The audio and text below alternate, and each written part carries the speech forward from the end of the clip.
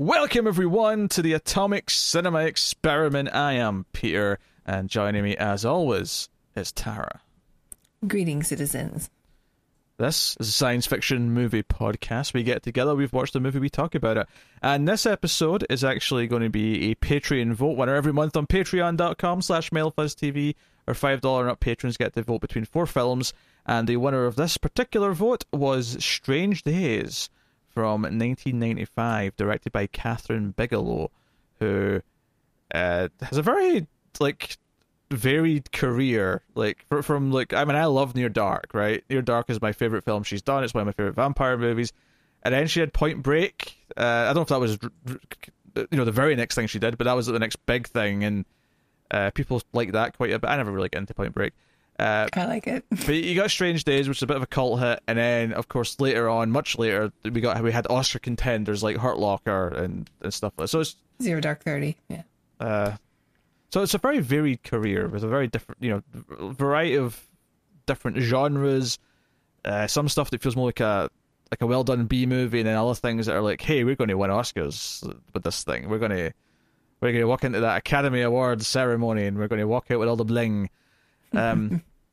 So, I guess it's just interesting to jump into the middle of her career here and look at this film, which I had heard about, and I hate to say I heard of the Kathryn Bigelow film through it was written by James Cameron. You say but that's genuinely how I was looking through Cameron's credits and saw he wrote a movie called Strange Days, and I went, he wrote a movie that came out in 1995, before Titanic and after T2. What is this? What is this movie? Back when he was Mr. Bigelow. Yeah, back when he was Mr. Bigelow. Yeah, they were married. And sure enough, I was like, it's a sci-fi movie. I watched this for the first time. It's a really specific point in history because it's when I was old enough that I was out of high school, but it was back when you still rented discs through the mail. You had a list. I mean, I know it was Netflix in the US. Here it was a thing called Love Film, but you had a rental list, and they'd send them out to you. So I rented the disc, but I think it was still DVD at the time. It wasn't Blu-ray yet. So that's when I watched this for the first time, and that was a long time ago now. That was 12 years, 13, 14 years, something in that range. Wait, sounds about right. Yeah. So, I didn't remember a whole lot. I remembered the basic premise. I remembered the reveal at the end, bizarrely, but there's a lot of this film I did not remember. There's a lot of things that we're going to talk about that I did not remember at all. This was your first time watching this, right? Mm-hmm. I think so. I mean, some of it kind of looked familiar, but maybe I'd just seen clips of it on top 10 list or something on YouTube. But this is a first time watch for me. Yeah. So I'm just going to ask Tara a very important question. You're recording your audio, and it's going well? The audio is going smoothly? Yes. That's good, because I unfortunately am not recording your audio, so hopefully that's all fine. Little bit of behind the curtain here. My PC speakers died the other day, so all my audio settings have kind of gotten weird because I've had to change things, and the recording software is not picking up. I see.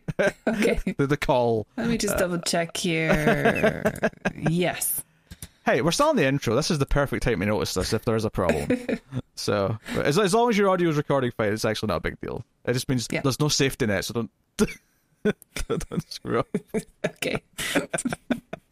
So what is Strange Days? So the basic spoiler-free kind of premise of Strange Days, it is a near future, and very near, so near in fact that for us it's actually 21 years ago. But it was made in 1995. It came out in 1995, and it's set on just before and on New Year's Eve, right before it hit 2000. So it's set right at the end of 1999.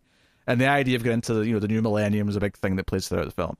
And the big thing here is that it's obviously not super advanced tech or anything like that, but it's slightly cyberpunk in that we have a very cyberpunk idea where people can record. They've got a brain sensor where people can basically record an experience, and then when you play it back, kind of VR, but more intricate than that, where you actually get to feel the feelings the person was feeling. You get to see everything through their POV.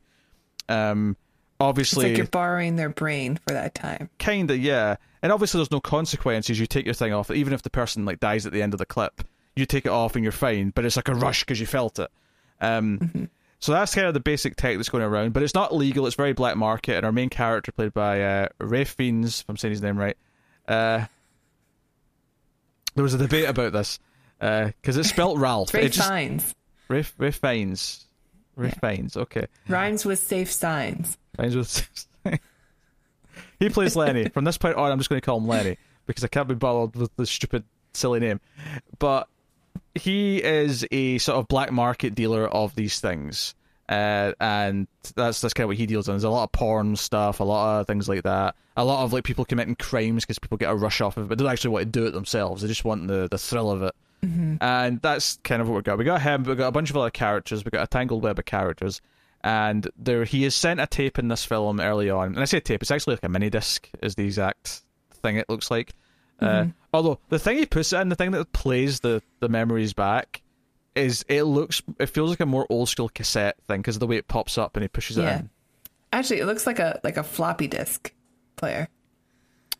The old floppy disk for computers. Yeah. So he gets one early on in the film that actually shows someone he knows being murdered very brutally, and it sets up a sort of mystery of, okay, who's doing this, who's behind this, and what they drive in that. And there's but I think the key thing to get here is that obviously that sounds like a cool enough premise on its own, but this film is ultra political. It is, I mean, science fiction often is, but this is a very this is a film full of social commentary, and there's a lot of other things going on around the city in LA at the time of the plot carrying out, which ultimately I wouldn't say ties in necessarily, but it definitely feels of the time and of the thing that's going on and everything. So it really does paint a picture of the world they're in, even though at the time it was only 4 years later when it came out. But so despite the fact that there's not that much in it that's futuristic outside of this tech itself, the themes and that tech and the mood that it creates is very dystopian cyberpunk, even though the only thing you really see is there's a lot more riots going on. There's a lot more like cars on fire. But other than that, it's still pretty much just, you know, the level of technology that you had in 1995 is what's kind of there, aside from the one main thing. So that's the basic gist of it. But we have a all-star cast in here. We got Angela Bassett, we got Juliette Lewis, Tom Sizemore's in here, Vincent D'Onofrio, before he looked like a dad on his way to the barbecue table. He's in there. William Fichtner's in there in a small role, who I like a lot. He's one of those guys that pops up in tons of stuff. You know, definitely. Same year as this, he had a very small role in Heat, the Michael Mann movie.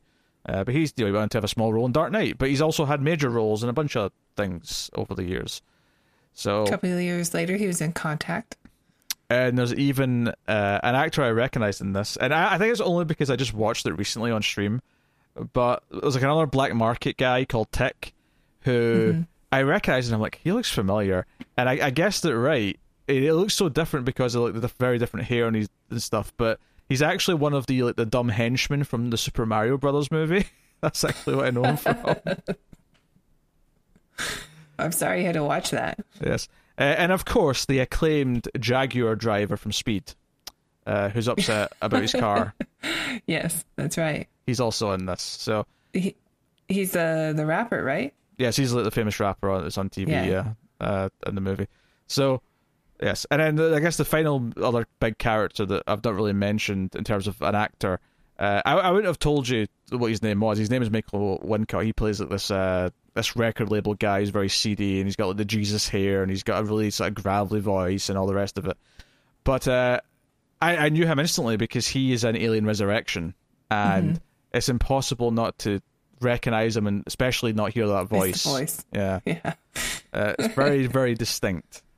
Yeah. So that sets the scene. So I'm going to ask Tara the question because she's sitting and listening to me explain the basic spoiler-free premise of the movie. What did you think? Boy, this movie is dark. It's very dark. This is a dark, dark movie. This, I mean, maybe not in like how it's portrayed. There's definitely movies that have portrayed rape more like visually horrific, but the IDs that it's giving you as it's sort of replaying the rape scene is probably one of the nastiest sort of like ideas I've ever heard. And like totally. And even the way they have to experience it while watching it to see to watch the playback is pretty awful. Yeah, I think it's fair to say to give like a trigger warning, I suppose. If you're sensitive to that subject, there was a lot of that in this movie, and it doesn't feel out of place because you kind of. The sad truth is, if this technology existed, it would go there, especially when you're dealing with the black market and you're dealing with shady people and all the rest of it. One of the first thoughts I had when they introduced the idea that some of them were going to be like pornographic, and the idea is, you can be in a sex scene, or you can maybe you can be the opposite gender in a sex scene. Maybe that'll do something for you or whatever. And as soon as he said that, I was like, I would feel really uncomfortable doing that, not knowing, not even so much that they're being forced, but the idea, it sets up the idea that they don't always know they're being recorded. Like exactly. This is very seedy, and I would feel very skeptical of that, especially since there's no regulation on any of this shit because it's all legal. So, yeah. So yes, that's very dark, very dark. Very dark, and I really was not expecting the social commentary on the police from this movie, but like that is what this movie is about. This movie was definitely written right after the Rodney King riots, and is all about that, which is kind of relevant to what just happened here in America, going through the whole George Floyd versus Derek Chauvin and all that, and we've recently had riots here, understandably. So I wasn't expecting. I mean, I didn't know what this movie was. I just knew about the weird technology thing. You weren't prepared for how sadly relevant it is. God, yeah. Yeah. Obviously, we're going to save a lot of this for spoilers because it gets into a lot of things. But there's a moment early on in the film where our two kind of corrupt police officers are chasing down a woman. Her name's Iris because there's a bit more. Once we get to meet her, she's more of a prominent character. But at one point, Vincent D'Onofrio, who plays one of the cops, he like calls in and says, "Oh yeah, we're chasing a suspect, black male, and he's 30s to 40s." Yeah. And immediately, and he's chasing this young white woman, and all I could think was, okay, I'm already getting like a vibe of the theme of this because I had forgotten all this. I think the first thing I would say about this movie is that, and this is almost really fascinating for at a personal level for me, because when I saw this the first time, it was probably not long before I started to become aware of a lot of what this movie's talking about, because I can assure you when I first saw this, my understanding and awareness of police brutality, specifically in America, was at a zero. I did not know anything about it. Right. So I'm not. You probably thought this was a dystopian future. Yeah, I don't know what I thought at the time. I don't know how it played to me at the time, but watching it now, like, I think a lot of what the movie was doing clicked with me a lot better. So I can definitely say that I liked this more this time round than I did the first time I watched it. Mm-hmm. I think that's the first statement to say. So, I was, because I had, but like I say, I remember the technology, I remembered the ending, and that was pretty much it. I had forgotten all of this stuff. I'd forgotten, and it's the most important thing in the film. It's the through line for the whole thing. Yeah. Oh, definitely. So, yeah, kind of crazy, but, yeah. But did you like it? That's just the question we're getting at, Tara. Yes, I did like it. Yes. I do really like Catherine Bigelow. I think she is exceptional when it comes to shooting action. And there are a couple of POV action sequences in this movie that are really great. Mm-hmm. And I think the opening scene's really strong also with there's like, it puts you right in the technology right away so you know what you're dealing with. And it's a fun action scene. And there's a chase scene that comes up later on that I think is very suspenseful. And I think she's exceptional. Try not to bump your desk. Oh, I didn't. I hit the cord. Okay. It's very notable that when you get expressive, you're starting to like there's a little just steadiness coming into the mic. Well, okay, I'll try. No, I like it quite a bit. I like it more this time than I did the first time. I don't think it's perfect. There's things that I know, the stuff that I know left kind of a bit of a sour taste in my mouth at the time. Still left a sour taste in my mouth this time. Yeah, there's some things I didn't enjoy watching for sure, and Ralph Fiennes is not good at an American accent, and he kind of has that thing where I think he's British or English. Maybe I'm just thinking of it because the English Patient, but where he kind of has that like generic American thing that British people do. It doesn't really sound like it's from anywhere in America. And yeah, that I didn't enjoy. I didn't enjoy Tom Sizemore's obvious wig in the movie also. He has a strange like Kurt Cobain but extra long metalhead wig. He's got a big wig. That's the thing. I'm not even talking about any of this stuff really. I mean, they're fair points. Well, there's the darker stuff I also didn't really enjoy very much, to be honest. I don't. I mean, finds his accent, whatever. I mean, I kind of got over that quickly. I didn't really care. Mm-hmm. Honestly, my problem is more there's a kind of a reveal towards the end, and everything involved in that, like that. Everything involved in that reveal, and everything to make it work with the rest of the plot that happened before. I thought it was a bit of a convoluted mess, and it was just a character like telling me lots of things to explain it, because otherwise it wouldn't make sense. It didn't. It wasn't like, oh, things been revealed, and now all of a sudden things make sense that were mysteries before. It was like, wait, what? How? And then it was explained to us in depth for some time. That was still weak. That was kind of what I was trying to talk about. The main reveal that happens, I thought, was pretty obvious from early on in the film. And then, like, all the other, like, little mini reveals that followed up in order to make the plot make sense, I didn't enjoy. The explanation stuff, I didn't really enjoy either. Yeah. There's some things in the movie I don't like, for sure. But overall, I actually do like the movie, and I am surprised of of how relevant it was. But it does make sense, being the time we had in the past year is very much a repeat of what happened in was that, I think, 92 or 94. I wasn't living in the States at the time, but when we had the LA riots. And then the other thing you have to sort of keep in mind here is that this is a James Cameron script, which is kind of weird, because this is, I wouldn't necessarily say this feels like anything else that he's done. And obviously he's not directing it, so I mean that would account for some of the difference. But even the story, I mean, there's a bit of sci-fi this to it. What's interesting though to me is that it's not like there's not hints of him having opinions on these subjects.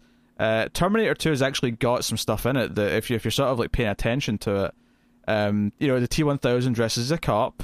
He hunts down a child. Now, notably, of course, John Connor's white, but he is wearing a Public Enemy T-shirt, and that, I've heard people point out that that's a very intentional thing. Now, that's something I never noticed myself because I didn't know who Public Enemy were, but of what that represents and what that means, and that symbolism of the T-1000 wearing that outfit was kind of intentional.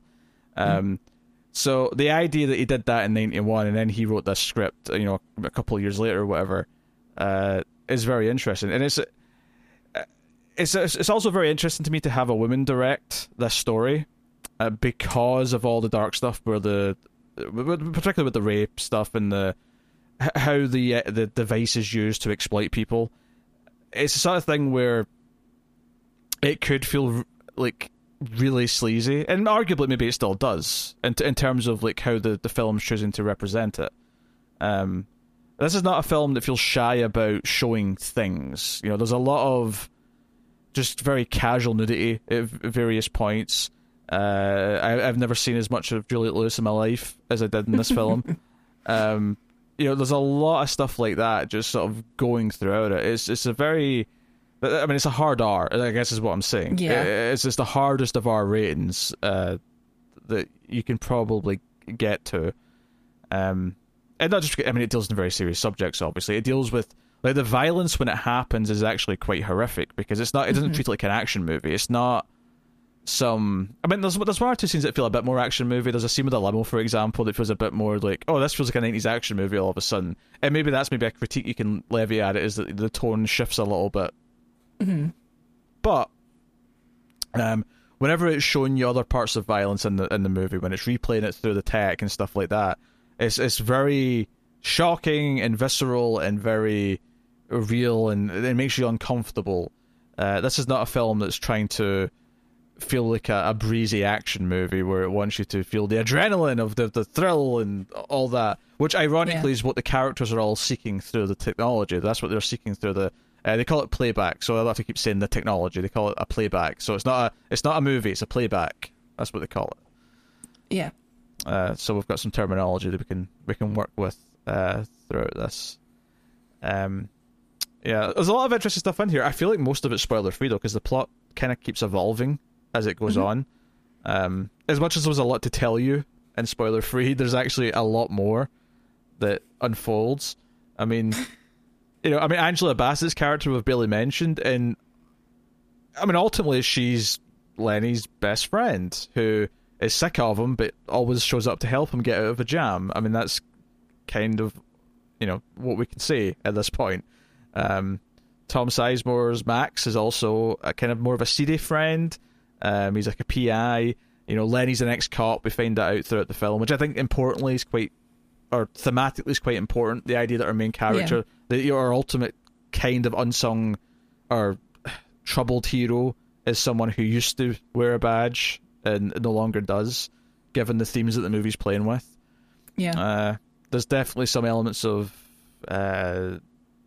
maybe redemption's a strong word. I don't know if redemption's necessarily right, but there's definitely an arc there, which we'll get to talking about.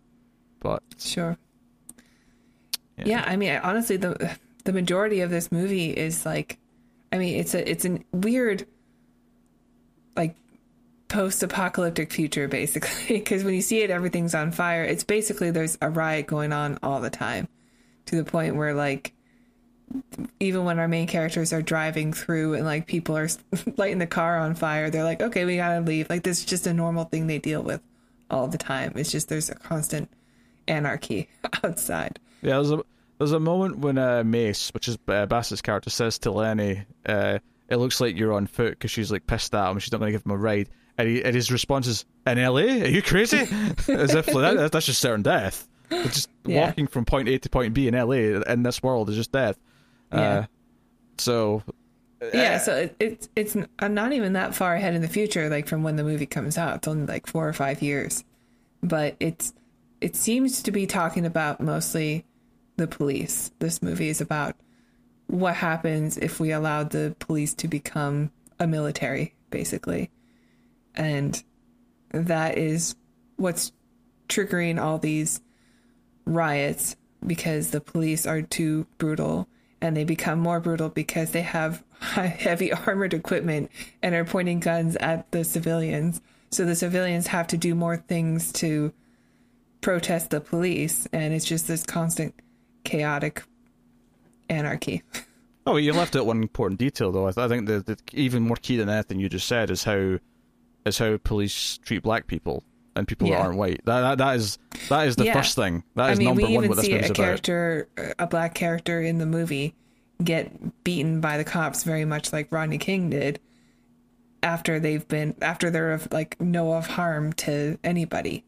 They still continue beyond any point of reason, just to do so. And it's very clear what this movie is about.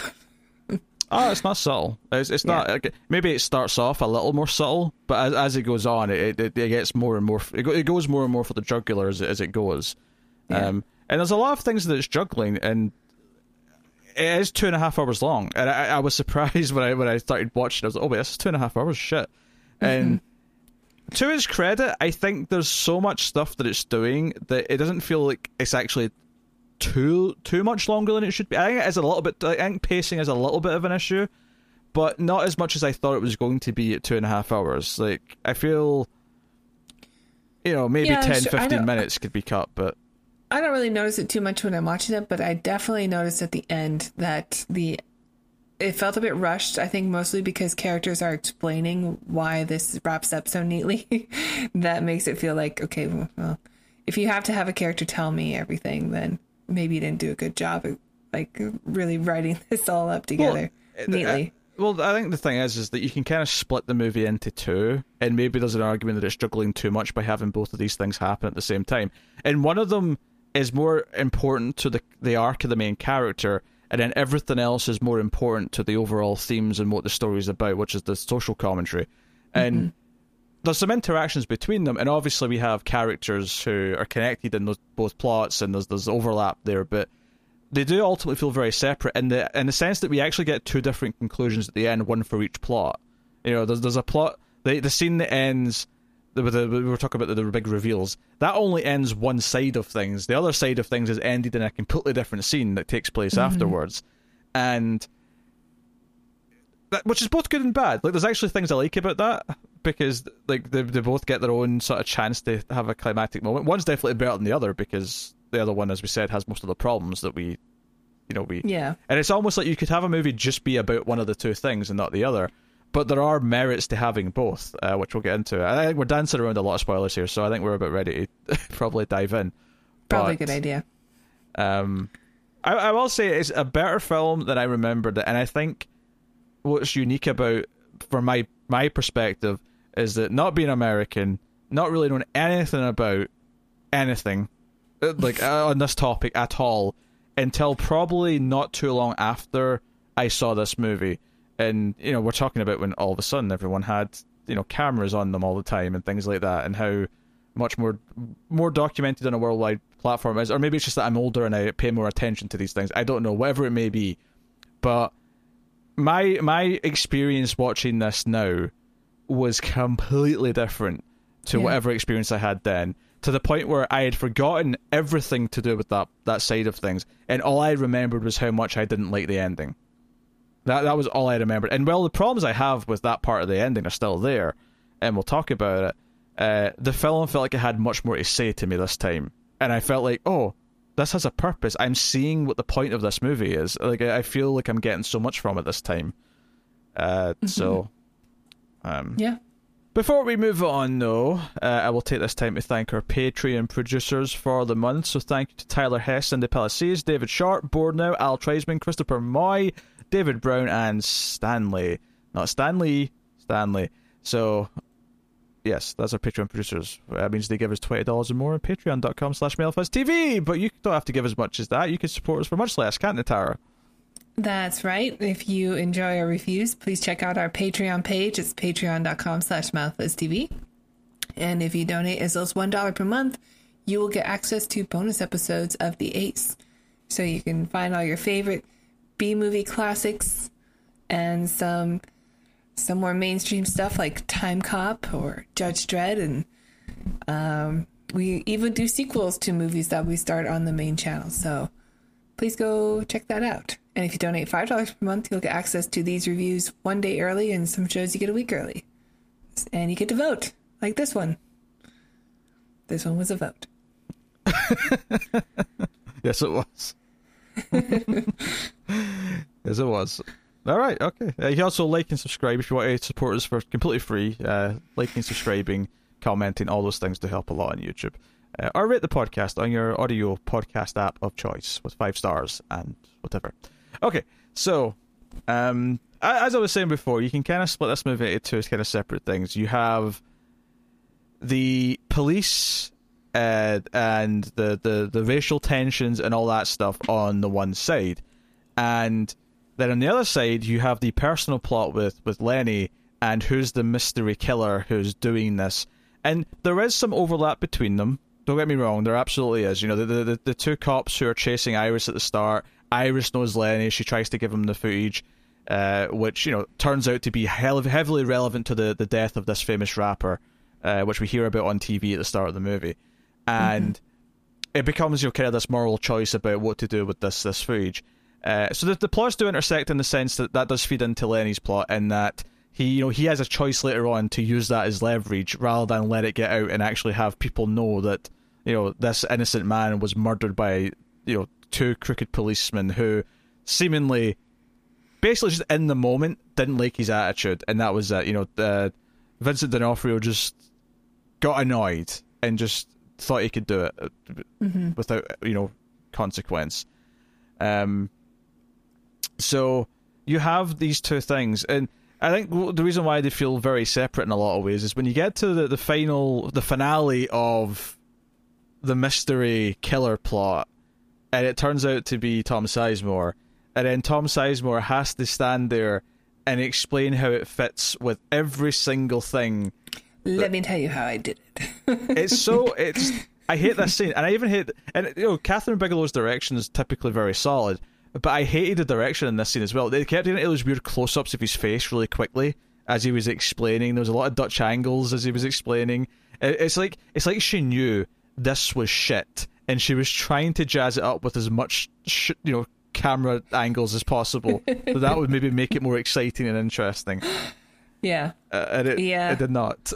It's strange because actually the movie is really quite good, and the themes in it are really heavy and really poignant, and like it's a very strong material, plus it's written by James Cameron, which helps.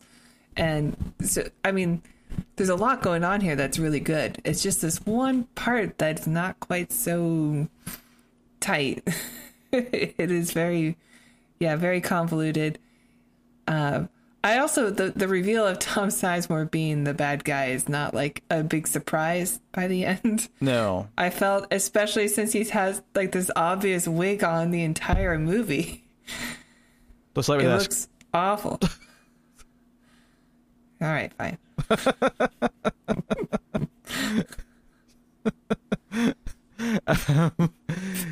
So, yeah, my big thing here is the important part of this plot, right? Because the actual heart of the film, even though it doesn't seem like it early on, is the relationship between Lenny and Mace. And Mace is actually introduced like over half an hour out of the film. It's quite late on, relatively speaking, for a main character.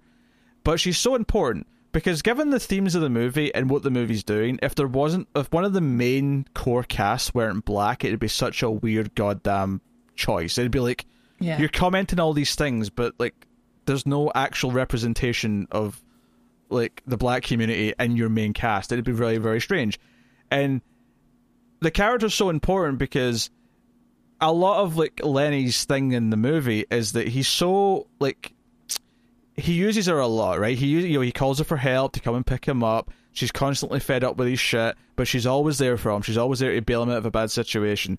And he's so wrapped up in his own shit. The white man is so wrapped up in his own shit that he doesn't necessarily realize just how much he's using and abusing his black friend. That is, in a lot of ways... The white ex-cop. The white ex-cop, yeah, even more important.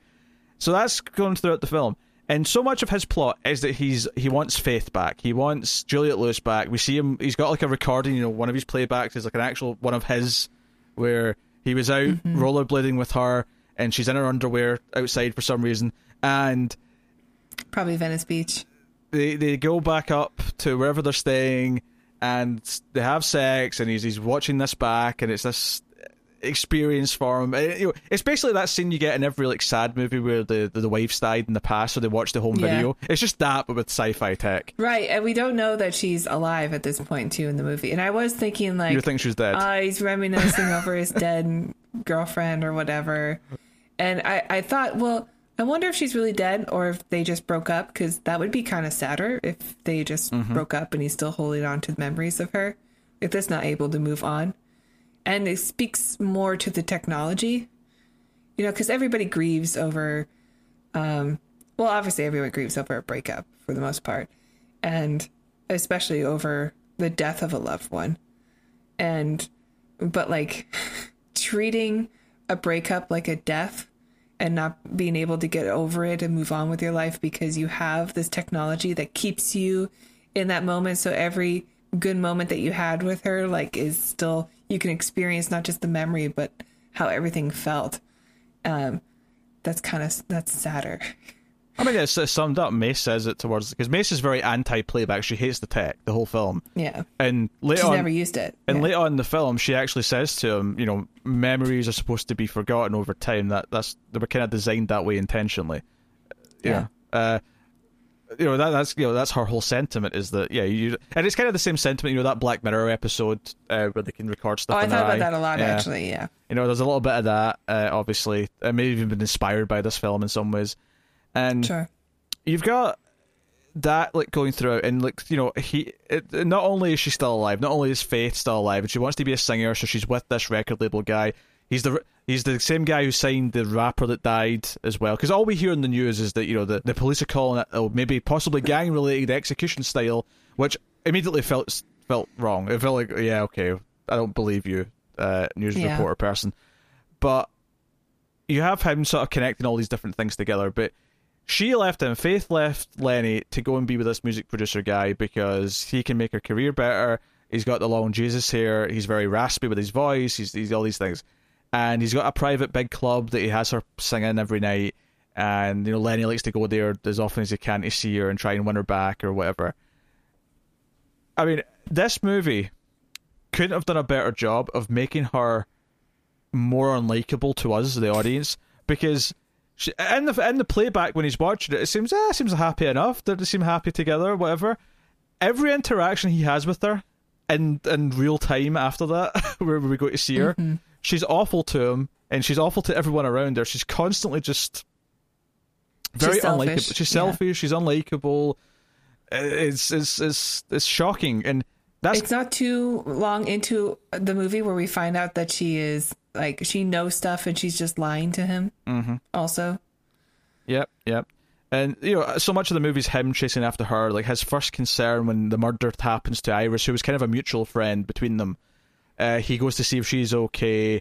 He wants to help her. It's all about her. And constantly Mace is there for him.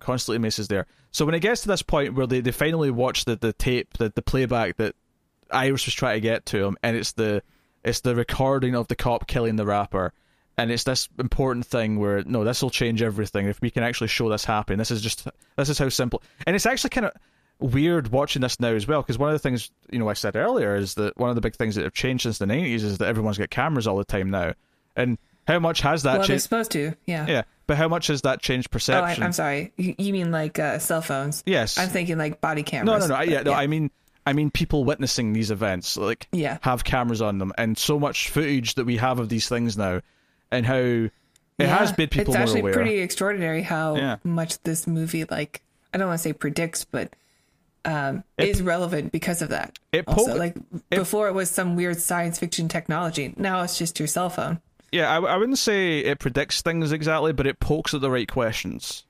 Yeah. It pokes at the right ideas. And that actually kind of makes it, more relevant in a way, even though some things are obviously dated because of the time period and that it's set in 1999. Yeah, I mean, obviously we just went through the trial here, and one of the things that was brought up constantly is, like, you know, we only know about what happened to George Floyd because somebody was there filming it.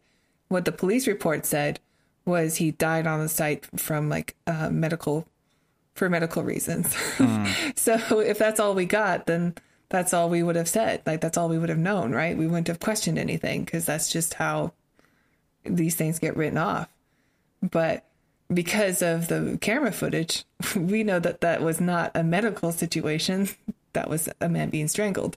So, yeah, like, it also reminds me of that when I was watching the movie with the differences between, you know, the footage and what even the police officers were saying was happening at the time for their reports. You know, gang-related shooting suspected. Like, if that's all we know, then maybe that's not just, that's actually worse because it's also setting up like, oh, it's just, you know, black people in gangs killing each other again. So it's not only like a lie, it's also setting up a narrative to make people more afraid of black people than they should. Yeah, it's just you feel like it's just they've got a set list of things they just slide into every time. Like there's no thought put into it. It's just that's the obvious excuse to go to every time. Right. Like that's all there. So but anyway, so we'll talk more about that separately when we get to that plot, because I just want to stay on Lenny here, because the big thing with Lenny's plot is that he's been so obsessed with getting Faith back that when he eventually has this evidence and they've been chased around for it and they have it, and immediately Mace is like, oh, this can change things. People can actually see that this is happening. People won't doubt what the black community say about police officers anymore, because, and she sees potential in this, and this is a big deal. This is important. This is a smoking gun, in many ways. And he's like, oh no, I can trade this to get Faith. Faith will come away with me if I just give music producer the man thing that they want. Yeah. And she rightfully grills him for it and like reacts appropriately and like, you selfish dick. No, this is important than your stupid ex-girlfriend, who is awful, by the way, and all these things. And so it's very important, because when he makes the choice to not do it and say, no, look, here, take it. If there's one cop that I know is, this high-ranking officer, if there's one guy, he's the guy who basically got rid of me because I was too shady. Like, go to him, give him the footage, he'll do something with it. He makes that choice at a certain point in the film towards the end, before he goes up to confront and like see where Faith is and all that. But that's very important, and that's why the two plots have to coexist in a lot of ways, because this is someone who used to be a cop ultimately making the right choice that's unequivocally the right one. And then you separate the endings where Mace on her own has to deal with the two cops herself, and you have her, the one black character, having to run from the two white cops and having to deal with that on her own. And I think it's very important and very intentional in that script that we don't have Lenny coming in and like halfway through the scene and kind of playing hero or anything like that. It's very important that it happens away from him, because it should. So you have this throughout, and I think it's a movie that almost is designed to start off feeling like a typical movie, featuring typical cast, doing a typical kind of sci-fi thriller thing, and it kind of slides in the social commentary fairly early on, but it slides it in kind of gradually, to the point where when you get to the point where you do see the footage and you see what this footage was and how much of a big deal it is to the world, that from that point on, it's like the movie's kind of evolved into something else. And I actually kind of love that about it. I think it's really smart how it plays all that and how it progresses through that. And I do think the mystery... Because he wasn't just like a famous rapper. Like, he was rapping about police brutality. Like, the cops definitely had him on a list, which is one of the reasons why I think he was killed. It was just like, oh, you're that guy? The guy who always, sings stuff about the about the police, about us? Like, that's clearly like, oh, you think you have power because you're famous, but we still have the guns. Yeah, but it's worth mentioning they didn't know it was him and they pulled him over. They pulled him over as a routine thing. Like, that's just what they do. So the blanket kind of attitude towards it is still there. It's just, yes, that definitely heightened to his mood, let's say, that drove him to do it. And so you have all that, and I do think the mystery killer stuff is effective. Like the playbacks that he leaves, it turns out to be Tom Sizemore, but the playbacks that he leaves for him to watch, the first one in particular, the actual murder, the rape and murder of Iris, is very brutal. It's very effective. You feel disgusted watching it, and you should, because the whole point is that Lenny also feels disgusted. He starts saying, he's like, oh, a little breaking and enter, and oh yeah, I've watched this sort of thing before, and then it turns into this this really awful thing that he has to experience. So, and he gets pleasure out of it, but not by choice. Because he's feeling what the person who was doing it felt at the time. So so he feels both the horror and shock of it, but also the pleasure of it, which makes it like just so evil and gross. And that's evil and gross, but the worst part of it is, yes, believe it or not, that's not the worst part yet. It gets worse. The worst part of it is that the killer, he sort of like puts one of the playback things on her head when she's like handcuffed, and jacks a cable into his recorder, like the output. So it's actually giving her a live feed of his experience, so that she's feeling his own pleasure while he's doing it. And so what Lenny's going through, she also went through. Obviously, even worse because she's actually experiencing, and she's dying. Her side of it, and she's dying. Yeah. But this is, as dark as it is, this is kind of the most like fascinating the sci-fi part of it really gets, is the idea of making your victim feel the pleasure you're getting from what you're doing to them as they're being tortured, raped, or killed, is sadistic as shit. But it's also fascinating from like a science fiction idea kind of way, right? Yeah. And the sad part is that new technology is always used for the worst possible things, like very quickly. He says in the beginning, like, I don't want any snuff films, and this is, not exactly, it's new technology, but like snuff is a word that exists because of technology allowing for that to happen previously. I think that's an important thing at the start of the character for Lenny, because while he is clearly very flawed, he's a bit of a sleazeball, he dresses like a pimp, as pointed out, with he really he's a drug dealer. He's basically a drug dealer. He's a greasy drug dealer. He's got greasy hair. Everything about him is that. But he's always trying to be sleazy and like get a sale. But that one detail that he does not want any snuff films or anything that like hurts anyone, or really, is the one sort of thing to cling to. There's a line, there's a moral line that we can latch onto as an audience to say, okay, he might actually be the hero by the end of this. Right. Well, he says that in the beginning, the opening scene is the film we watch is the robbery. Yeah. Is someone's robbing like a restaurant, like a Chinese restaurant or something.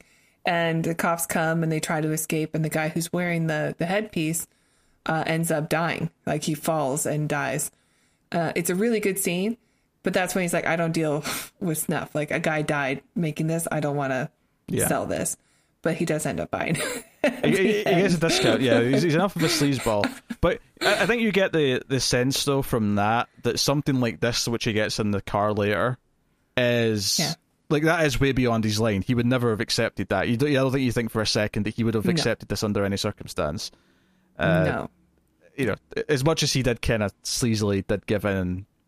he used it as a bargaining chip, effectively, earlier on. Sure.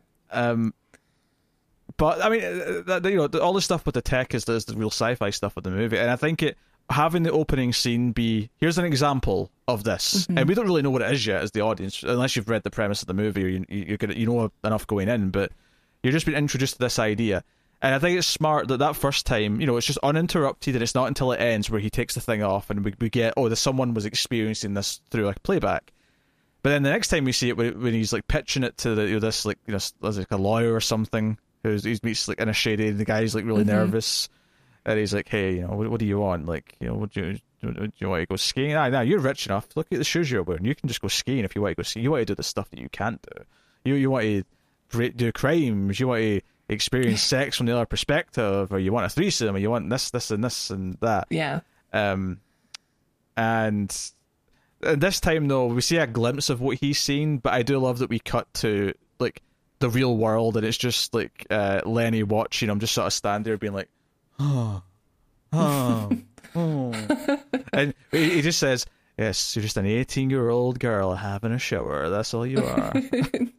And it's like, okay, I think, I guess the point I'm trying to make here is that it sort of it gradually unravels all of the layers of what this technology is and how it's used at a nice pace where it feels very thought out and realized. Yes, so. Yeah, I agree. I really like the opening scene a lot, and that scene with the Lenny in the car where he's like extra drug dealery, like, let me just give you a sample. Like, he's still likable, so because I guess we know that he has some boundaries, some standards there, but he's total sleaze. There is, I will say, maybe a minor critique is that there is a lot to introduce. So I think we're like 40 minutes into the movie, when we're still introducing main characters, because I think it's like around 40 minutes where we actually go to see Faith. And okay, she's technically been introduced already, but this is the first time we meet her and the record label do it together and all that. And Sizemore, I think he shows up like in around the same time that he's doing that deal. It's a little before. It's at the end of the deal, and then Mace is in between those two scenes because she comes to pick him up because his car gets towed, which has the playback in it. Yeah, the playback that Iris left. She couldn't find him, so she found his car and put it in the car. So it progresses all that stuff. I think very naturally to the point where later on, when we start to get to the meat of it, and we're getting these important tapes, and we're seeing. I think the biggest sign that Sizemore is outside of just how shady he feels all the time because he's Tom Sizemore. He's like peak cocaine Tom Sizemore also. It's because Lenny shows him the killer tape. He shows him the killer playback, and like we see Sizemore's reactions, and they're nowhere near as like extreme as Lenny's were. He kind of like sort of says he's disgusted at the end, but I'm like, I don't know. I felt like you took that in your stride a lot more than Lenny. Looked like he was having a seizure on the back of the car when he was playing it back. Right. Yeah. Well, I mean, it was about halfway through the film, I think, where I realized, like, okay, well, Sizemore's obviously wearing something because he's got a wig on, and we know that people hide the machines or the headpieces in wigs, and it's just such an obvious wig, and we don't know who the killer is, but they're not really hunting for a killer, so it's probably somebody we know. It's probably Sizemore. Like, it wasn't. I know you've seen the movie already, so you probably remembered, but watching it for the first time, I was just like, I was not. It was shocked. One of the few things that I did remember was the Sizemore reveal, which would be. I think the problem is that one of the things that I sometimes don't like about spy stuff or noir stuff, and I like a lot of noirs, but one of the things that I don't like about noirs is the convoluted explanation as to why everything has happened. For all the breadcrumbs. And here's how I did it. And, and the one thing I do like about the reveal, to an extent, is that at the end of the film, when Lenny goes to the hotel room and he tries to find Faith, the record label guy's lying there dead, and there's a tape, and he puts it on, he plays it back, and it's basically presenting what happened to Iris, but it's happening to Faith, and he's watching it and he's like panicking because this is happening to her.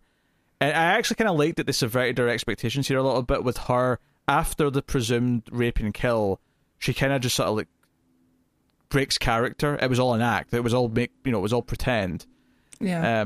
I thought that was an interesting thing because I'm like, you could like fake this if you as long as the person committing the thing feels appropriate, like it would be convincing in a lot of ways. Mm-hmm. Obviously, it just kept running though, so he saw it was fake, and then Tom Sizemore comes in and monologues. Because he's so proud of everything, and it's so. I know that just doesn't make any sense to me. It's so convoluted because he says, like, yeah, so, because this is the thing, he doesn't really care about the rapper being shot or the recording of it. That it was only the producer who cared about that, and this is what partly makes us feel so separate. Is that Tom Sizemore's motivations and everything he's doing is so separate from all the rest of the plot. And maybe you can read into that and say, oh yeah, like the white characters have got their own thing going on and they don't really care. And the reason why that Lenny's kind of becomes a hero ultimately is because he actually does decide to give a shit and he makes the right choices. Maybe there's something to that, but it feels so separate, and then it's so awkward in the monologue where he's like, oh yeah, like, music producer guy, he hired me to, like, be the bodyguard for Faith. And then Faith was all like, oh well, if you're going to be hanging around, we might as well have some fun. So they seem to like, all right, they've become sort of a weird secret couple, and he was ordered to kill Iris by the music producer guy, and presumably he was going to then have to kill Faith because she also knew about it. But he decided that the weird way he will get around that is that he'll elaborately do this thing where he leaves the trail of breadcrumbs for Lenny to get to this hotel room so he could frame him for the murder of the music producer guy, and he would put it all on him, and he would get away with Faith. But then, so we're introduced to this idea that him and Faith have been this secret couple, and she's involved in all this, and she's this evil person with him. And then within about a minute, Lenny just sort of says, "I know you're better than this," and she betrays Max, and it just makes the whole thing feel so frivolous. Like, well, your entire like premise for this reveal is that they've secretly been seeing each other and they're secretly into each other, and she's evil and he's evil. Hard to flip that quickly within like a minute of this reveal just feels, I don't know, it just makes it it's not it doesn't come off well. It doesn't. It really seems like it's something's missing. Like, he should be dead. Lenny should be dead. Like, oh, we were both in on it. Unless like Angela Bassett shows up to save him for some reason, then he's totally screwed. Like, it doesn't make sense for her character to flip, like you said. Or, I mean, the only thing that maybe crossed my mind when watching it, like, well, maybe at this point she's just like, whatever is most advantageous to her. And it's not like about love or anything. It's just about like, well, I can, do this now. Like, I'm just with Max so that I don't die. And I'm going to save Lenny so that No. The reason why she saves Lenny, what the movie's clearly going for here, is that she just can't watch him die. She thought she could, but she cares. Yeah. Even though she's been completely awful to him, she still loves him. She cares. Yeah. Well, she doesn't even necessarily love him. She just cares about him enough not to want him to be killed. Right? That's it. Mm-hmm. Like, she cares enough that she doesn't want to see him die. I think that's what the movie's doing with this moment. Okay. But the problem... Maybe she just cares about him because he loves her so much. But the problem with this, though, is that you've just introduced the whole concept that she's in cahoots with the evil villain. And I don't know, it feels like you didn't give me time to care about her, like, face turn, to make me care about her finding some kind of small act of redemption by the end of the story, because you just told me that she should be in the opposite end of the spectrum 30 seconds ago. It's too quick. It didn't resonate for me at all. And to be fair, I think what you just said does kind of apply in that, yes, because he did keep trying to be there for her, that's something that she can recognise, which is completely different where, the others are just using her all the time, or just having her around because they want this or that, whatever. The real question I have for you, though, is how much did you enjoy the passionate kiss whilst Tom Sizemore keeps his eyes on Lenny the whole time, pointing a gun at him, but somehow still tongues Juliette Lewis at the same time? How did you enjoy that cinematic moment? No, Tom Sizemore's gross. Juliette Lewis is kind of gross in this movie too. She honestly, yeah. It's weird because she takes her clothes off multiple times in the movie, but somehow she actually feels more provocative and like scantily clad when she's actually wearing clothes, because all of the clothes she chooses to wear, like, are either see-through or just straight up like have holes in them for like the nipples to point out of. It's very like constant throughout the whole thing. She's got an image, I guess, to maintain for her record label. She wants to be this like hardcore rock star who's... Yeah. She really did sing all the songs, though. That was pretty cool. Yeah. I think that's I like what it does for Lenny's character to have him care about this, to care about someone, and because it's important for him to then make the right choice, because it's not about him. It's not about his stupid shit, right? That's what he ultimately realizes, and that's why it's this heroic moment for him to make that choice. But notably, he's not the hero of the story, of the other story. That's important too, because then it would just be, white man's the hero who did everything. Yeah. The important thing is that he had the chance to be corrupt and use it for his own gain and chose not to. And that's something that, more people should choose in life. And but everything with Sizemore, once he starts monologuing, once we start to piece together all the... I forgot about that kiss till you brought it up. But it makes sense for Sizemore's character to get pleasure out of him watching him kiss the woman he loves, because it's kind of what he does when he makes the victims experience his pleasure while he's doing the thing. So I guess it checks out. It's just they're both gross. Yes. And we have an awkward fight scene where they kind of struggle through the hotel room before he eventually goes out the window. I mean, there's a little bit of irony because he's hanging on via Lenny's tie. We've been hearing about these ties all movies, yes. So Lenny takes the blade out that he gets stabbed with from him and cuts it off, and he falls to his death. And this is all happening right before midnight. So, and the one thing that's slightly futuristic looking is they've got like a lot of CG lights on the top of the buildings pointing up for the celebrations. Yeah, for the 2K. It's not Y2K. Nobody knows about that. I guess it's very 90s CG. These spotlights that they've got on top of all the buildings, but it gives it a look. So I'm not complaining. Sizemore falling also, the first part where he falls into the crowd was pretty goofy. I mean, it was definitely a real person falling from many stories for the shot where he was like coming down. Although you could see the wire, which is kind of funny. Yeah. Did you not notice it? You can see a wire. I did not notice it. I mean, it doesn't surprise me. I will say the movie doesn't look that good by like typical standards, in the sense that it's clearly never been successful enough for them to actually bother remastering it. So the transfer that the Blu-ray and the HD version is just like whatever old print they had lying around when they did it. It's not like being remastered, and it looks kind of muddy as a result. It's softer than other Blu-rays. It's softer than, So, it does have a weird cyberpunk feel to it, though, even though it's like not too distant future, and there's not that much new technology. No, it's just all the steam has been replaced with fire.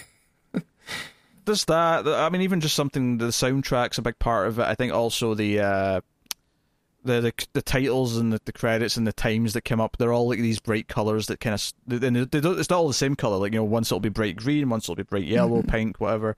It kind of gives it an overall feel, which, yeah. So the worst part of the movie is the Tom Sizemore twist and his motivations, and his wig. And I think the Juliette Lewis stuff is important for Lenny's character, but I do feel that it probably could have been condensed down to where we didn't have to see her quite as much and have as many scenes where he goes to her and has to like get out of a jam again. Like, I think the point could have been made a little bit more succinctly, but that's not like a huge deal. I think the problem is that retroactively feels worse because of her part in the twist, because of like all the things that are supposed to have been going on throughout the film to make the twist work. Yeah, but you're right. He does like break in to see her a lot in the movie, and each time it ends with him getting kicked out by her boyfriend and his goons. Yeah, which I think thematically, again, does kind of serve a purpose in that it is persistent, and he's constantly doing it, and he's constantly not getting the message. And it's what you said earlier about how the memories aren't fading because he keeps reliving them. He goes home and he relives the memories. And it's funny because I do think that the ultimate romance between him and Mace worked for me better this time, because there's definitely a moment where she keeps showing up to help him no matter what. And it's kind of the reason... I suppose if I'm going to try and argue, again, it doesn't work because the idea that she's evil has been introduced too quick before. But to be fair, the reason why he realizes that Mace is like the person he should love is because Mace is always there for him. So the idea that Faith does the same thing, essentially by saving him, she has that one little realization right at the end. Thematically, it is kind of there. It is set up, and it does kind of parallel something else that goes on in the movie. So, yeah, right. He loses faith, but he finds it again in Mace. You try to make a pun because her name's Faith. Is that what you're doing right now? Sizemore did it. That gives me permission.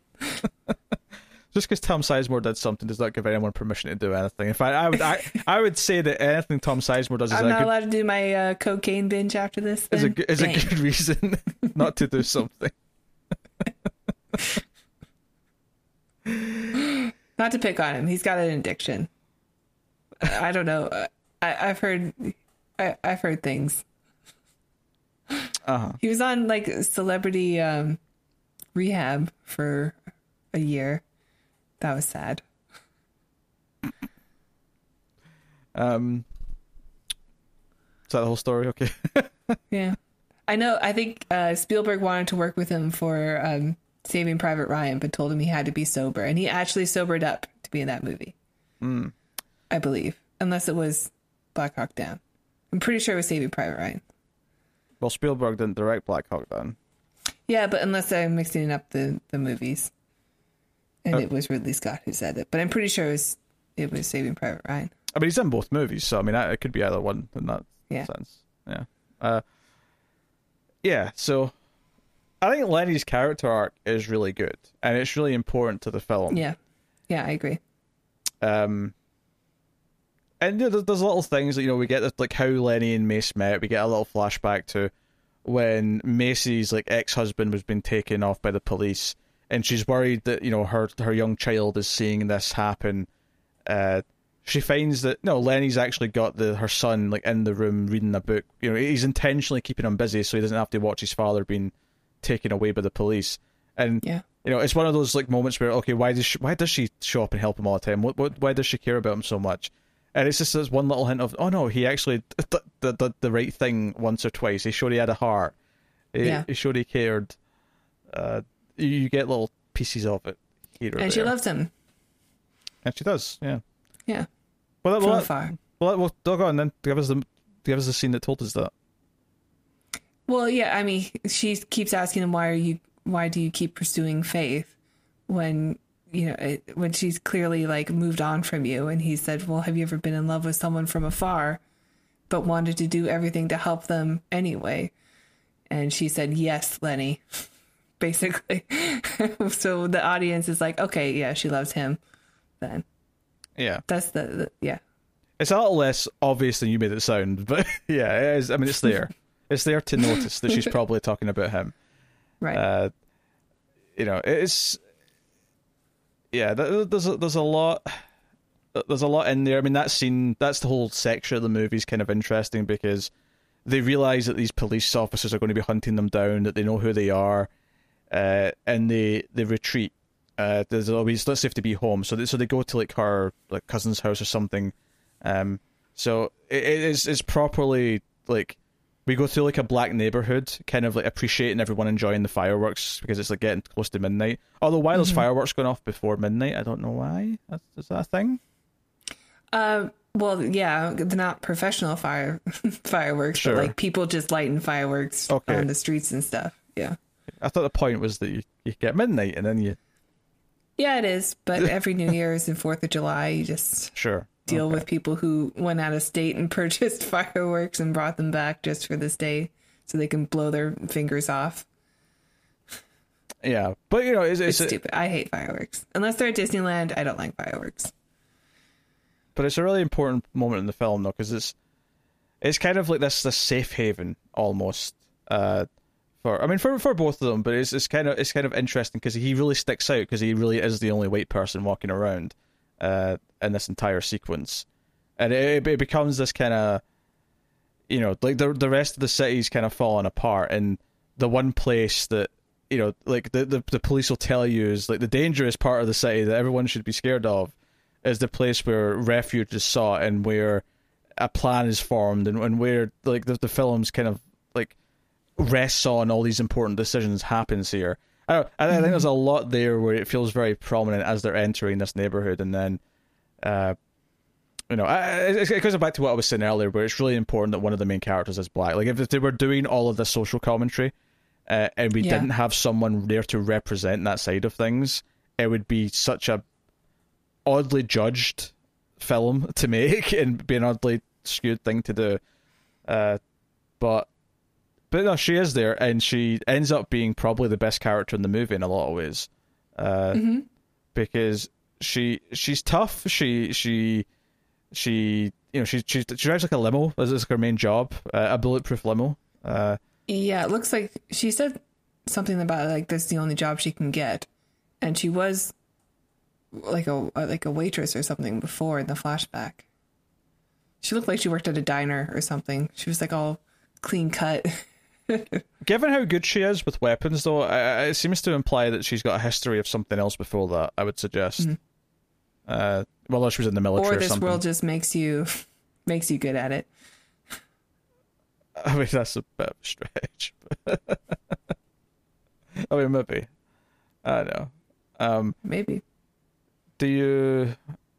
Well, that's actually one of the interesting points about Lenny is that he doesn't like guns, and he has a gun that he keeps under his bed, but he actively tries to avoid having one for as much as he can. He doesn't like going out with one, and I think that's a very interesting. I was almost surprised that we didn't find out that he had an incident where he shot someone, like that, either by accident or because he was in the heat of the moment or something, and it's this like traumatic thing that he regrets, and it never quite goes down that path. Maybe he's just seen too much of it. Yeah. But it's there. It's definitely a point that's there, and that was the point where, like, when they mentioned he was an ex-cop, I was like, oh, that's a really interesting kind of thing where he left that, and then he kind of had to become this because there was nothing else he could do. Like, he sort of like. Yeah, I guess he understands the world of the black market, and because of his cop career, and thought I could just get into this.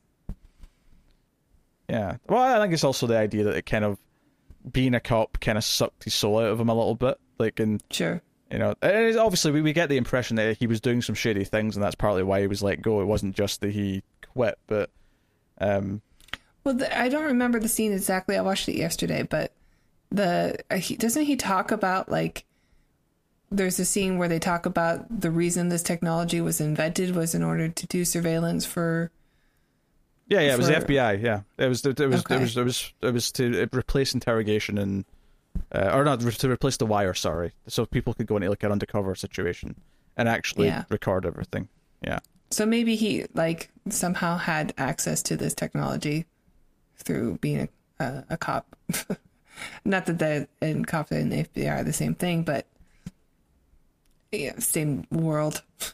No, I wasn't really talking about how he has access to anything. I was more talking about what being a cop did to him as a person, and like, I mean, sure, yeah, maybe that's how he came in contact with it, but like, I'm thinking more just thematically the idea of like the idea in the same way that we talk about like how the prison system doesn't rehabilitate anyone. It just sends people further down the rabbit hole because they kind of put them in a position where, okay, now you're an ex-con, so now you can't get X number of jobs because they won't take, prisoners and so on and so on. Sure. I wonder if an element of the police force is that there are many people who sign up to be police officers who are actually decent to start with, and like just the system and the corruption and the way they're taught things by other police officers just creates this environment where you become worse and you get worse, and that's not to give anyone a free pass, far from it, but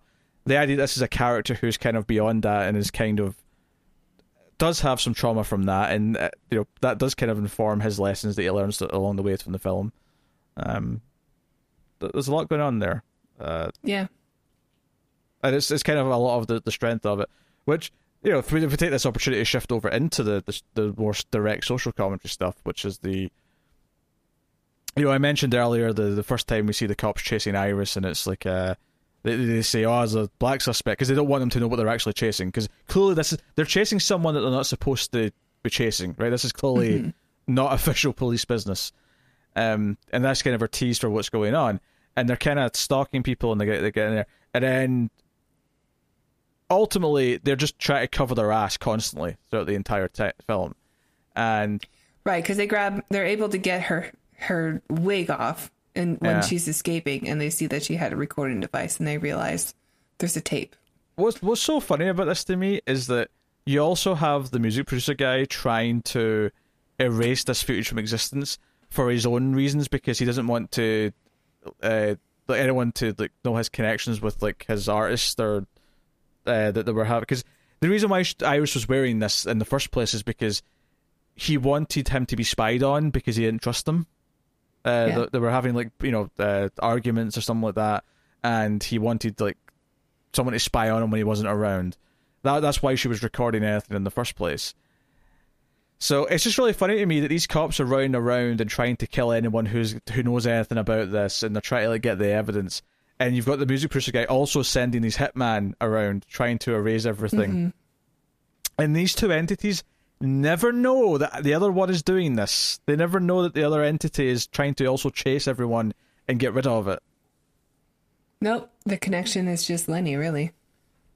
Yeah. And the rapper, the victim, and him, I suppose. But And when you see it, it is very uncomfortable, because you can kind of feel where it's going. You can feel it building.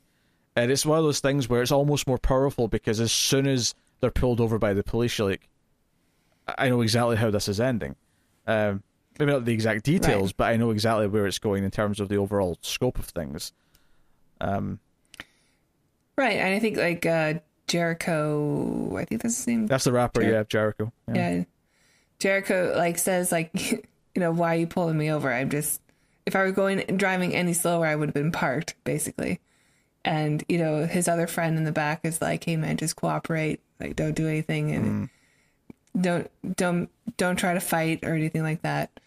And but Jericho like is made a name for himself because this is the kind of thing that he sings about. He even tells the cop like, hey, you're going to be the star of my next song. Like, congratulations. And that's when the cop, like we talked about before, shoots him, basically saying like, I know you think you have power because you have a voice, but I'm the one who still has power here, and can kill him because he feels like he can't. Like, no one, they get away with doing this all the time, so it doesn't matter if you're a powerful black man. Yeah. But of course, Iris gets away, and we see that she's running away, and this is all done in one shot, effectively, because it's all this handheld POV of her running, and like running past the train. This is really good, actually. The train thing, like, really is white knuckling. It's good. Yeah, it's really well shot. It's very tense. It's very visceral, because this is not an action movie. There's very little action. In fact, the one time there is kind of an action sequence, it's not bad, but it's kind of a little more silly than the rest of the film, which is, it's right after they get the and I'm sorry I'm boring Tara here, but it's right after they shut up. We record late. It's right after they get the disc out of the car at the impound, and the two cops show up and they demand to get the disc, and as soon as he hands them a disc, which is not the real disc, he hands them some porn tape. I think it's of Faith. No, it was of Iris, because he said it was him and Iris in a hot tub on his birthday. Oh, okay. Yeah, I wasn't going to be specific, but then you said the wrong thing, so... I thought he gave up one of his Faith tapes for her. No. Like, he was real upset about it. No. Yeah, because it wasn't like a genuine upset, it was more of a, that's one of my favourites. It was more of a fun upset than an actual... Oh, okay. You know, because later on, when Mace, like, throws the Faith tapes down and starts stomping on them, he, like, starts, like... It's like he's a crack addict trying to get his crack back. He's like, what are you doing? No! Like... Don't get high on your own supply. Everyone knows that.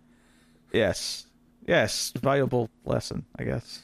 Also, don't be drug dealers. But that sequence where they sort of fight them off, they run to the, and this is where she shows she's very capable combat-wise, but they run to her limo, and it involves the two cops like shooting up the limo, then setting it on fire, and then she rides the limo into the water because they're at the docks. To put the fire out, and then they have to, like, you know, shoot out the back window and swim up to the top. It's the most Hollywood the movie ever gets, really, is this sequence. Yeah, totally.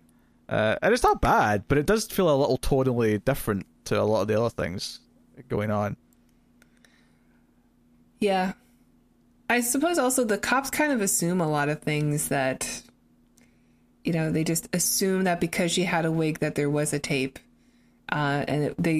and it was recorded, or they assume that... Well, to be fair, it wasn't just a wig. The actual device was in the wig too. Like, they saw the device. Sure, but, I mean, it has, like, a limited time that they can use it for, right? So you don't know exactly if it was during the time that you were... I mean, it's it's safer to assume that you were being filmed than you weren't, especially with what she was a witness to. But it doesn't automatically mean that there is a tape. Or, like, the way that they find Lenny, the cops find Lenny, seems a little bit like, I don't know. They're assuming a lot of things that are, of course, true, but I don't know. It seems like it's kind of a stretch for them to know as much as they do. Well, Iris is trying to get to Lenny constantly, like, her entire time, as soon as she's on the run. So I presume that, one... you know, people know what he does, that he's a dealer and this stuff. But maybe more to the point, they've seen her try to go to his apartment or something, or they've seen her, you know, whatever. So yeah, there's a trail to him rather than just an assumption. Okay. I don't feel that strongly about it. I'm just trying to give you an answer because you asked the question. Sure. Yeah. I mean, yeah, I guess that's enough. Yeah. So. Yeah, I mean that's kind of it. Until they of course see the tape and then the ramifications of that, which the head honcho at the police department doesn't want to entertain it, but she sort of forces the tape on him anyway. In a men's bathroom. In a men's bathroom, yes.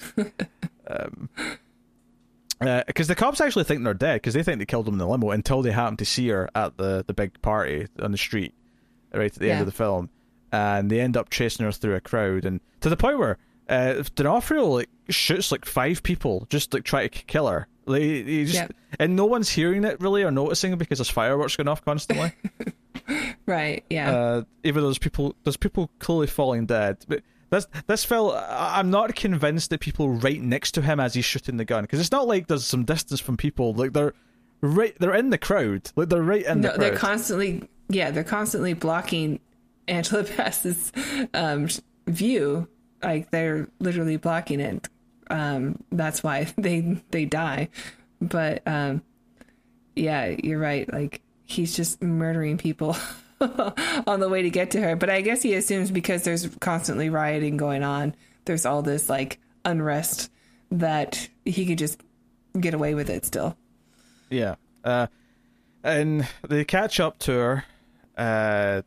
The fight kind of happens, and they start, beating her. And ultimately the crowd eventually stops holding back, and this one guy kind of jumps in and starts fighting them, and effectively it becomes almost like a riot starting to break out because they're all attacking the cops, and we see other cops and tanks and stuff and the periphery of all the events starting to get involved and coming in, and it just so happens that right as things are really getting heated, because she's disarmed them, she's handcuffed them to the thing during it's other all this. cops that start beating her with batons too, because those cops are saying she's the enemy, and they immediately start hitting her. And then of course the head honcho cop, the commissioner, whatever his rank is, I didn't pay attention to his rank. I don't know. he comes in and says these two are under arrest and pulls out the disc, and he has watched it, he's seen it. This is what's happening, and we have D'Onofrio try to. William Fichtner grabs a gun first as he's trying to be arrested, and he kills himself because he doesn't want to face the consequences of what he's been involved in. And then Fichtner, D'Onofrio covered in his blood. His face is literally covered in his blood, and he's so sad and angry that the one partner in crime that he's had is dead, that he grabs the gun and he's going to shoot. And Lenny has shown up at this point, and there's a bit of a fake out here, because Lenny does this heroic thing where he sort of grabs her and spins and makes sure he's covered, blocking her, in case she gets shot. And at the end of the scene, he actually falls down, and she thinks she's been shot, and he just kind of coughs and what is it? What? Clearly, he fainted because he's been stabbed and because he's been through an ordeal. He's probably lost a lot of blood. Yeah. So he plays it as a little joke afterwards to alleviate the tension, but. So he has put, D'Onofrio's put down, and I think it is very important. I think the movie's done a lot of smart things here with its structure and its narrative diversion, where the white character plot, everything with Max and Faith, they don't care about anything that's going on. This is your white people who are ignorant and oblivious to the real struggles that are happening around them, and they don't care. And then the real sort of part of the movie, which is this, has its ending on its own, and I think that's very important. Right. And Lenny's an ally for sure, but he's not he's not galloping on a horse as a white knight to save the day, and that's also important. And honestly, if I had watched this movie before this year, I think I would have had a very different opinion about the ending, because cops always get away. Even when they're caught, they always get away. But in this movie, they don't. They have their comeuppance. The police force turn against them and say, "No, you murdered. You murdered this person." you guys need to be held responsible for that. At least the one honest cop did, at least anyway. Yeah, right. And saying that there's going to be, like, the movie's saying now there's going to be change. Like, cops just can't get away with murder anymore, which I wouldn't have believed before. And I mean, yeah, we could obviously. I don't want to get into the debate of how much change there is, or can be, or will be, but the idea in the movie that it being caught on camera, essentially making some kind of ripple and some change to the events that have been going on, and then the idea that just in this, these last few weeks, even with the results of the trial, saying that maybe there can be different results now, and it's not enough, and it won't be as quick as it should be, but maybe the movie did oddly kind of predict one little well, you have to kind of look for it, and it's not on the surface, but it is kind of there if you want to look for something the movie kind of got right, in a sense. And obviously 25 years. And obviously it's a movie, so we have we have the lashing out and having the final shootout moment, because we have to have a climax because it's a film. But at the end of the movie, which is them, they have to go to the police station to answer a bunch of questions, and they're kind of hobbling together, and I mean, she's holding him up more than anything, which again I think is important. The idea that she's there to be, because if the movie in a lot of ways is supposed to be the white population realizing that the black people are there and they need help because they're being mistreated, the idea that his character realizes that this amazing woman's there to have his back constantly, and he's acknowledging this now for the first time and realizing the people or the person that's in his life and how that maybe represents the larger scheme. It's a very nice thing to have. So our ending of the film is she gets in the car, he's walking away, but then the song from this movie that I really like, because this is the other thing I remembered, I really like this song. You hear a little bit of the musical part of it a couple of times throughout.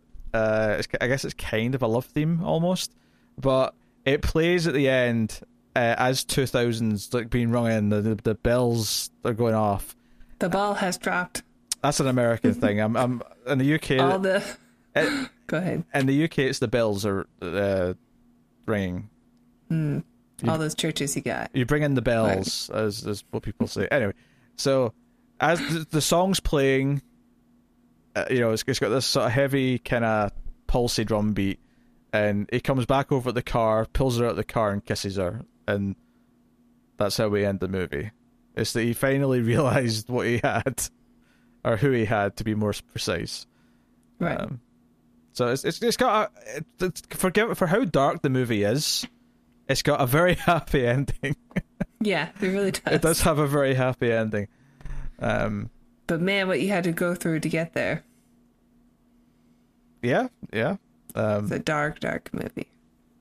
And how much bullshit would Lenny have avoided if he'd just been smart enough to realize and not keep chasing Faith?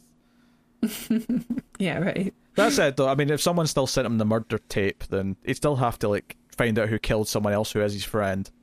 They wouldn't be completely dropped, but I guess that's true. But yes, I don't know.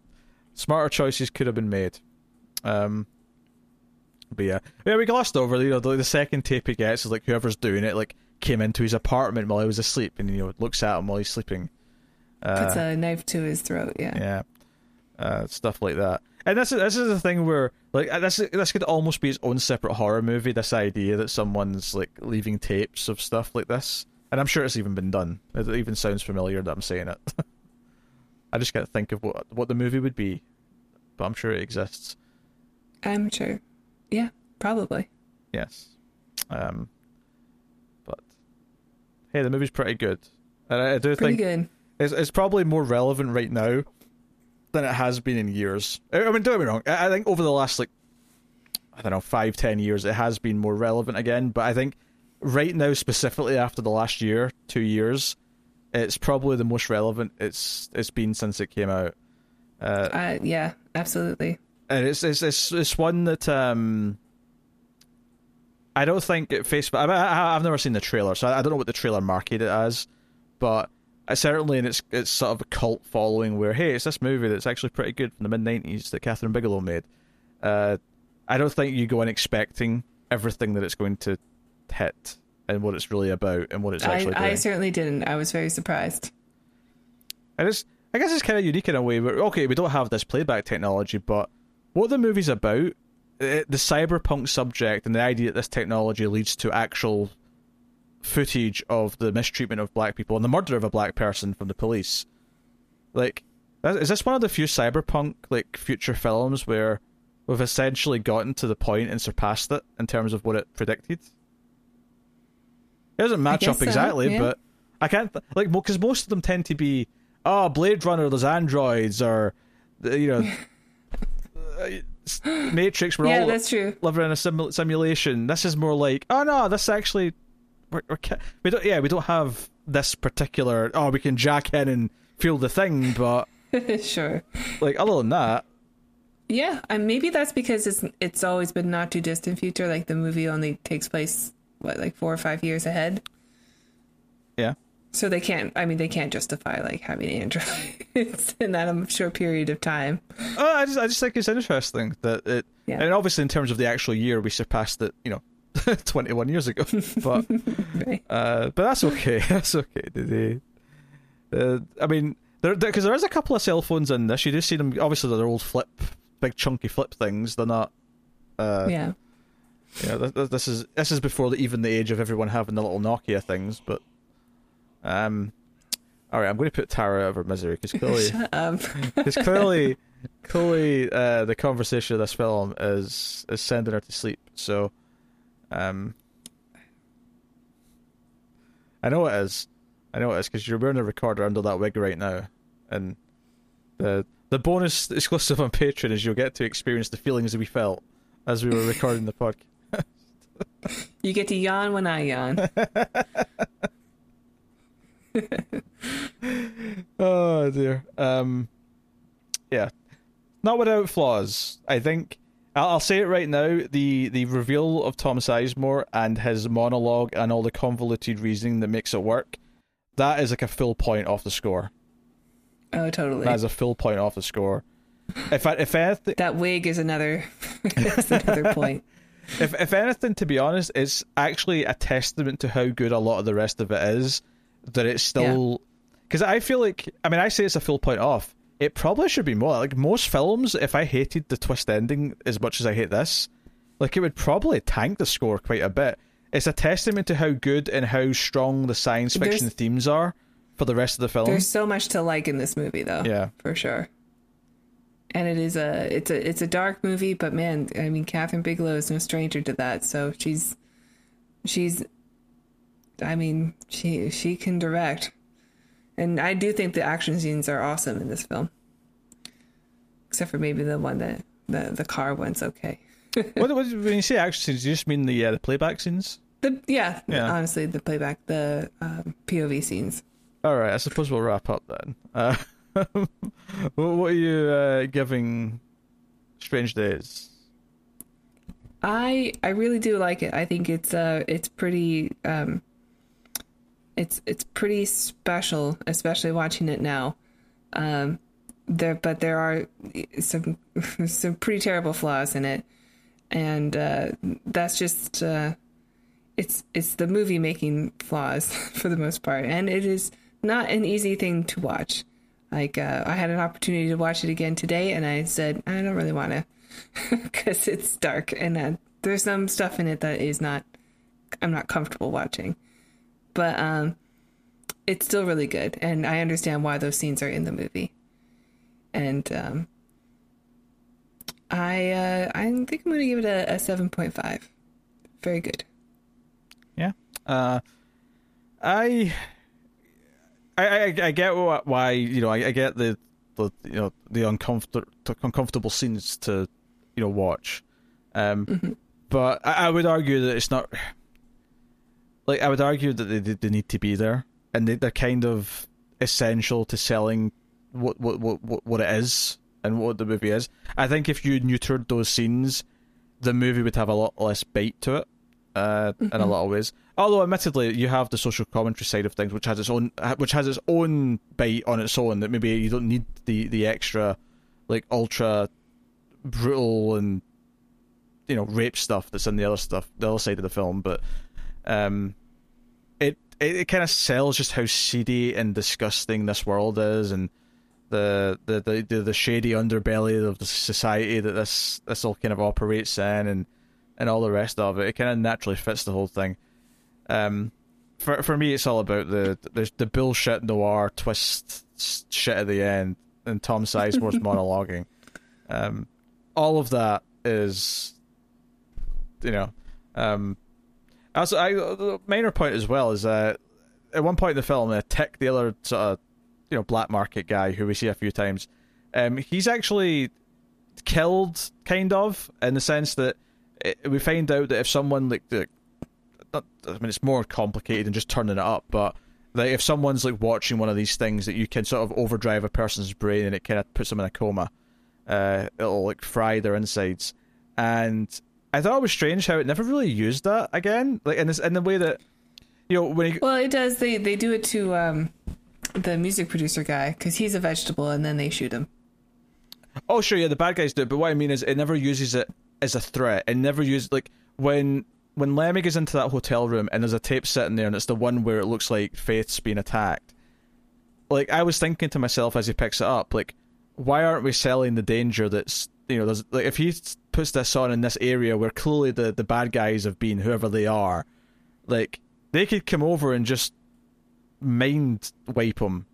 Like, I thought it was weird that they set up this threat, that there's a danger to having one of these things on.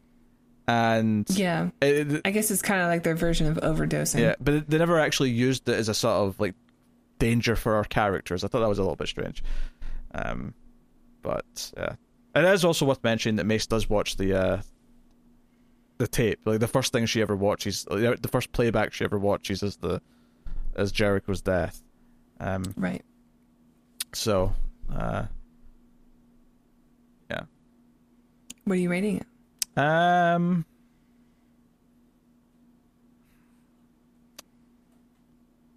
It's tough. I am going to agree with you and go to 7.5. Cool. You never do that. It's well, because this is the thing. If I didn't hate that stupid twist at the end, it would be an 8.5. Sure. Because the rest of it's that good, but yeah, unfortunately, it just has this giant Tom Sizemore sized hole. The hole is Sizemore itself, which means big. In case anyone is confused, not size less, size more. Yeah. You think that's his real name, or he gave himself that? Because that's a pretty spectacular name. It could be a stage name. It may even be a dumb dick joke. I can almost see him thinking of names. It just does. Oh, my last name sounds like I've got a lot of size. Yeah. He's like, I'm just going to stick with my porno name. It's not like he says, I'm going to pick Sizemore because I'm a bit chubby, is it? Well, yeah. I think it's more... Yeah. I mean, it's no Ironside. No. That's the best name in Hollywood. Yeah, no Ironside. Michael Ironside, Tommy Wiseau. Those are the best names. Those are the best Hollywood names. I would say Ironside and Schwarzenegger, maybe. I mean, like Arnold obviously has a cool name, but I think when you go with one of those action stars, I don't think anyone actually beats Jean-Claude Van Damme. I mean, Van Damme. Like, listen to that. For a French name too, it's pretty cool.